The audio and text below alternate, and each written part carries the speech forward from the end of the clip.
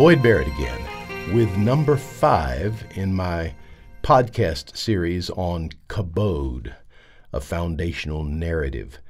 Now, the following excerpt is really very brief, but it brings up something that I talked about earlier, that I alluded to in an earlier installment.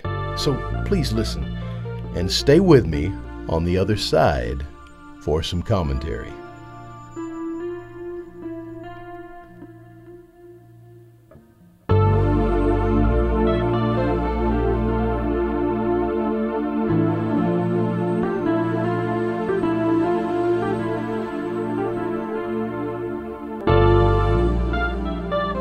The life that was laid down to create the foundation was the life of a son, the life of the Son.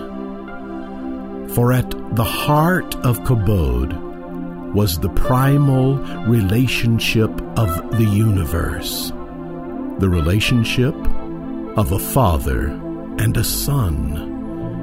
And that relationship cried out to be shared.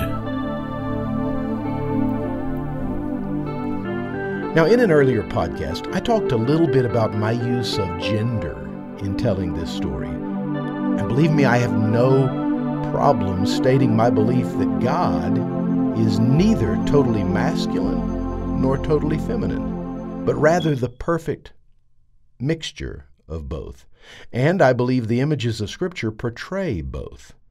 Of course, because of the historical era, the historical stage in which the Bible was written, the masculine emphasis was unavoidable. I've chosen to keep that emphasis for 2 reasons. First of all, I'm attempting to tell the overarching narrative of a very ancient text, an ancient text which portrayed God, for the most part, as masculine. And then second, by leaving the description of God as masculine, I'm able to keep the romance of the story intact. That's right, the romance of the story.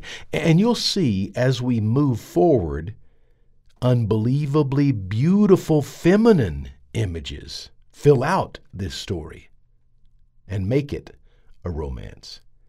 So, when you hear me say that the relationship of father and son was the primal relationship in the universe, please know that the relationship is the important thing, not the gender. I could have said mother and daughter, or mother and son, or father and daughter, or to be totally neutral, parent and child. But I think you'll see that the story is best told as a father and a son. Now, the bottom line is my belief that at the core of the universe there's a relationship. The 3-in-1 is the expression of that beautiful relationship. The biblical narrative even finds its life in that relationship.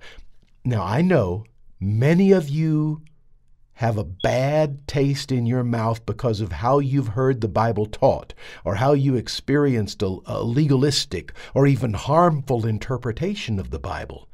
And I'll talk in future podcasts about how you might be able to reframe those experiences with a healthier way to approach the Bible.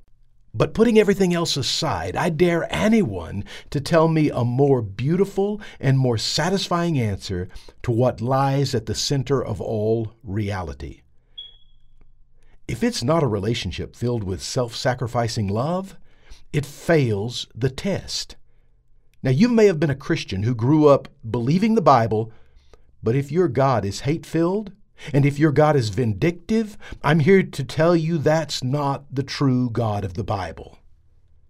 You may be a follower of some other religion or some other belief system, but if your beliefs don't lead back to a personal God of ultimate love, I'm here to tell you that you're missing the most beautiful truth in the universe.